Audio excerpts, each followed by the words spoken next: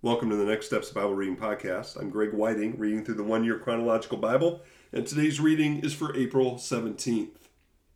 David hides in the wilderness. 1 Samuel 23, 13 to 29. So David and his men, about 600 in number, left Keilah and kept moving from place to place. When Saul was told that David had escaped from Keilah, he did not go there. David stayed in the wilderness strongholds and in the hills of the desert of Ziph. Day after day, Saul searched for him, but God did not give David into his hands. While David was at Horesh in the desert of Ziph, he learned that Saul had come out to take his life. And Saul's son Jonathan went to David at Horesh and helped him find strength in God. "Don't be afraid," he said. "My father Saul will not lay a hand on you. You will be king over Israel, and I will be second to you. Even my father Saul knows this." The two of them made a covenant before the Lord. Then Jonathan went home, but David remained at Horesh. The Ziphites went up to Saul at Gibeah and said, "Is not David hiding among us in the strongholds at Horesh, on the hill of Havilah, south of Jeshimon? Now, your majesty, come down whenever it pleases you to do so, and we will be responsible for giving him into your hands." Saul replied, "The Lord bless you for your concern for me. Go and get more information. Find out where David usually goes and who has seen him there. They tell me he's very crafty. Find out about all the hiding places he uses and come back to me with definite information. Then I will go with you. If he's in the area, I will track him down among all the clans of Judah." So they set out and went to Ziph ahead of Saul. Now David and his men were in the desert of Maon, in the Arabah south of Jeshimon. Saul and his men began the search, and when David was told about it, he went down to the rock and stayed in the desert of Maon. When Saul heard this, he went into the desert of Maon in pursuit of David. Saul was going along one side of the mountain, and David and his men were on the other side, hurrying to get away from Saul. As Saul and his forces were closing in on David and his men to capture them, a messenger came to Saul saying, "Come quickly, the Philistines are raiding the land." Then Saul broke off his pursuit of David and went to meet the Philistines. That is why they call this place Selah Hamath-Alekoth. And David went up from there and lived in the strongholds of En-Gedi. Psalm 54, for the director of music, with stringed instruments, a maskil of David, when the Ziphites had gone to Saul and said, "Is not David hiding among us?" "Save me, O God, by your name. Vindicate me by your might. Hear my prayer, O God. Listen to the words of my mouth. Arrogant foes are attacking me. Ruthless people are trying to kill me, people without regard for God. Surely God is my help. The Lord is the one who sustains me. Let evil recoil on those who slander me. In your faithfulness, destroy them. I will sacrifice a free will offering to you. I will praise your name, Lord, for it is good. You have delivered me from all my troubles, and my eyes have looked in triumph on my foes." David spares Saul's life. 1 Samuel 24, 1-22. After Saul returned from pursuing the Philistines, he was told, "David is in the desert of En-Gedi." So Saul took 3,000 able young men from all of Israel and set out to look for David and his men near the crags of the wild goats. He came to the sheep pens along the way. A cave was there, and Saul went in to relieve himself. David and his men were far back in the cave. The men said, "This is the day the Lord spoke of when he said to you, 'I will give your enemy into your hands for you to deal with as you wish.'" Then David crept up unannounced and cut off a corner of Saul's robe. Wow. Afterward, David was conscience-stricken for having cut off a corner of his robe. He said to his men, "The Lord forbid that I should do such a thing to my master, the Lord's anointed, or lay my hand on him, for he's the anointed of the Lord." With these words, David sharply rebuked his men and did not allow them to attack Saul. And Saul left the cave and went his way. Then David went out of the cave and called out to Saul, "My lord the king." When David looked behind him, David bowed down and prostrated himself with his face to the ground. He said to Saul, "Why do you listen when men say David is bent on harming you? This day you have seen with your own eyes how the Lord delivered you into my hands in the cave. Some urged me to kill you, but I spared you. I said, I will not lay my hand on my Lord because he's the Lord's anointed. See, my father, look at this piece of your robe in my hand. I cut off the corner of your robe, but did not kill you. See that there is nothing in my hand to indicate that I am guilty of wrongdoing or rebellion. I've not wronged you, but you're hunting me down to take my life. May the Lord judge between me and you, and may the Lord avenge the wrongs you have done to me, but my hand will not touch you. As the old saying goes, from evildoers come evil deeds, so my hand will not touch you. Against whom has the king of Israel come out? Who are you pursuing? A dead dog? A flea? May the Lord be our judge and decide between us. May he consider my cause and uphold it. May he vindicate me by delivering me from your hand." When David finished saying this, Saul asked, "Is that your voice, David, my son?" And he wept aloud. "You are more righteous than I," he said. "You have treated me well, but I have treated you badly. You have just now told me about the good you did to me. The Lord delivered me into your hands, but you did not kill me. When a man finds his enemy, does he let him get away unharmed? May the Lord reward you well for the way you treated me today. I know that you will surely be king, and that the kingdom of Israel will be established in your hands. Now swear to me by the Lord that you will not kill off my descendants or wipe off my name from my father's family." So David gave his oath to Saul. Then Saul returned home, but David and his men went up to the stronghold. The death of Samuel, 1 Samuel 25:1a. Now Samuel died, and all Israel assembled and mourned for him, and they buried him at his home in Ramah. Nabal angers David, 1 Samuel 25:1b to 22. Then David moved down into the desert of Paran. A certain man in Moan, who had property there in Carmel, was very wealthy. He had 1,000 goats and 3,000 sheep, which he was shearing in Carmel. His name was Nabal, and his wife's name was Abigail. She was an intelligent and beautiful woman, but her husband was surely surly and mean in his dealings. He was a Calebite. While David was in the wilderness, he heard that Nabal was shearing sheep. So he sent 10 young men and said to them, "Go up to Nabal at Carmel and greet him in my name. Say to him, 'Long life to you, good health to you and your household, and good health to all that is yours.' Now I hear that it's sheep shearing time. When your shepherds were with us, we did not mistreat them, and the whole time they were at Carmel, nothing of theirs was missing. Ask your own servants, and they will tell you. Therefore be favorable toward my men, since we come at a festive time. Please give your servants and your son David whatever you can find for them." When David's men arrived, they gave Nabal this message in David's name. Then they waited. Nabal answered David's servants, "Who is this David? Who is this son of Jesse? Many servants are breaking away from their masters these days. Why should I take my bread and water and the meat I've slaughtered from my shearers and give it to men coming from who knows where?" David's men turned around and went back. When they arrived, they reported every word. David said to his men, "Each of you strap on your sword." So they did, and David strapped on his as well. About 400 men went up with David, while 200 stayed with the supplies. One of the servants told Abigail, Nabal's wife, "David sent messengers from the wilderness to give our master his greetings, but he hurled insults at them. Yet these men were very good to us.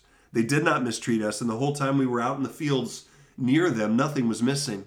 Night and day they were a wall around us the whole time we were herding our sheep near them.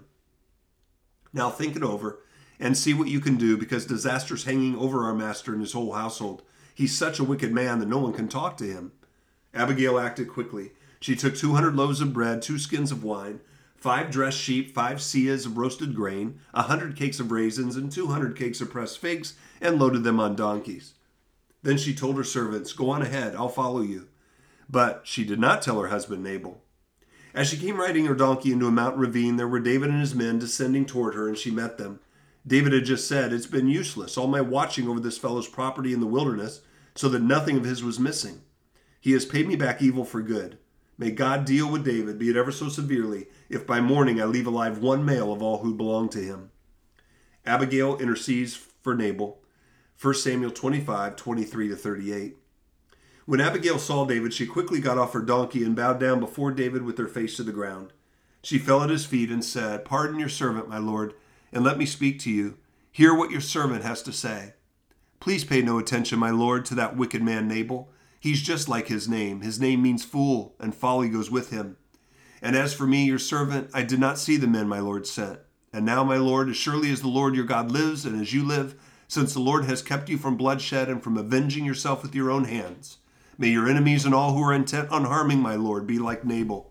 And let this gift, which your servant has brought to my lord, be given to the men who follow you. Please forgive your servant's presumption. The Lord your God will certainly make a lasting dynasty for my lord, because you fight the Lord's battles, and no wrongdoing will be found in you as long as you live. Even though someone is pursuing you to take your life, the life of my lord will be bound securely in the bundle of the living by the Lord your God. But the lives of your enemies he will hurl away as from a pocket of a sling. When the Lord has fulfilled for my lord every good thing he promised concerning him, and has appointed him ruler over Israel, my lord will not have on his conscience the staggering burden of needless bloodshed or of having avenged himself. And when the Lord your God has brought my lord success, remember your servant." David said to Abigail, "Praise be to the Lord, the God of Israel, who has sent you today to meet me. May you be blessed for your good judgment and for keeping me from bloodshed this day and from avenging myself with my own hands. Otherwise, as surely as the Lord, the God of Israel, lives, who has kept me from harming you, if you had not come quickly to meet me, not one male belonging to Nabal would have been left alive by daybreak." Then David accepted from her hand what she had brought him and said, "Go home in peace. I have heard your words and granted your request." When Abigail went to Nabal, he was in the house holding a banquet like that of a king. He was in high spirits and very drunk, so she told him nothing at all until daybreak. Then in the morning, when Nabal was sober, his wife told him all the things, and his heart failed him, and he became like a stone. About 10 days later, the Lord struck Nabal, and he died. David marries Abigail, 1 Samuel 25, 39-44. When David heard that Nabal was dead, he said, "Praise be to the Lord who has upheld my cause against Nabal for treating me with contempt. He has kept his servant from doing wrong and has brought Nabal's wrongdoing down on his own head." Then David sent word to Abigail, asking her to become his wife. His servants went to Carmel and said to Abigail, "David has sent us to you to take you to become his wife." She bowed down with her face to the ground and said, "I am your servant and am ready to serve you and wash the feet of my Lord's servants." Abigail quickly got on a donkey and, attended by her 5 female servants, went with David's messengers and became his wife. David had also married Ahinoam of Jezreel, and they both were his wives. But Saul had given his daughter Michal, David's wife, to Paltiel, son of Laish, who was from Gallim. And that's the end of the reading for April 17th. All right, so we have David hiding in the wilderness. We have David sparing Saul's life in the cave. Oh, what an interesting story there. And Saul acts, at least at the time, like, okay, it's fine. I know God has given you the kingdom in the future. So kind of give him the idea that he's not going to come after him. You have Psalm 54 in the midst of that, where David is asking for God to save him. He's praising God, giving him offerings. You have just this really quick mention of Samuel dying. So that prophet that was right there with David up until that time was gone. And then you have Nabal causing problems, and instead of David taking revenge into his hand, Nabal's wife Abigail intercedes for Nabal, and eventually then God kills Nabal and David marries Abigail. With all these, details of these stories, what do you take out for application? I think, a couple things that I noticed that stuck out to me here. First of all, David, who's running from Saul. Saul wants to kill him. David knows that God is going to make him king, but he's not officially king yet, even though he's been anointed by Samuel. And the king is trying to kill him. David does the honorable thing. And he rebukes his men for wanting him to kill Saul. He had the opportunity and spares his life. And that speaks to me about his character at the time. We know that there will be times of great failure for David, but in this case, he recognized right now, this is who God has put in charge, not me, not yet. And although I have opportunity to kill my enemy, I cannot do it and will not do it. So that shows great integrity. It shows the way that we are really to treat all of our enemies. And he also, shows mercy to Nabal when he could have taken whatever he wanted to. And he looks to God for his help. In Psalm 54:4, it says, "Surely God is my help. The Lord is the one who sustains me." When he talks about him being in the caves and talks about him being in En-Gedi, I remember being in Israel and going to En-Gedi, and a place where there was this spring and kind of this little waterfall, and just thinking of David maybe being in that area and having that refreshment in that place from God, as he is running for his life. So for me, I want to ask God for sustaining me, and I also want to ask him specifically that I would show mercy, even on those who may not want to show mercy to me, that I would love my enemies and see God's timing to be perfect. Father, I pray that you would help me to cry out to you when I'm in distress or under attack of any kind. That, Father, I would respect your wishes in the lives of others, even those who may rise up as my enemies, that I would love you enough to put them in your hands. And that, Father, I would be patient for however you want to use me, whether you exalt me or lower me, use me any way that you choose, and that I might please you. In Jesus' name, amen.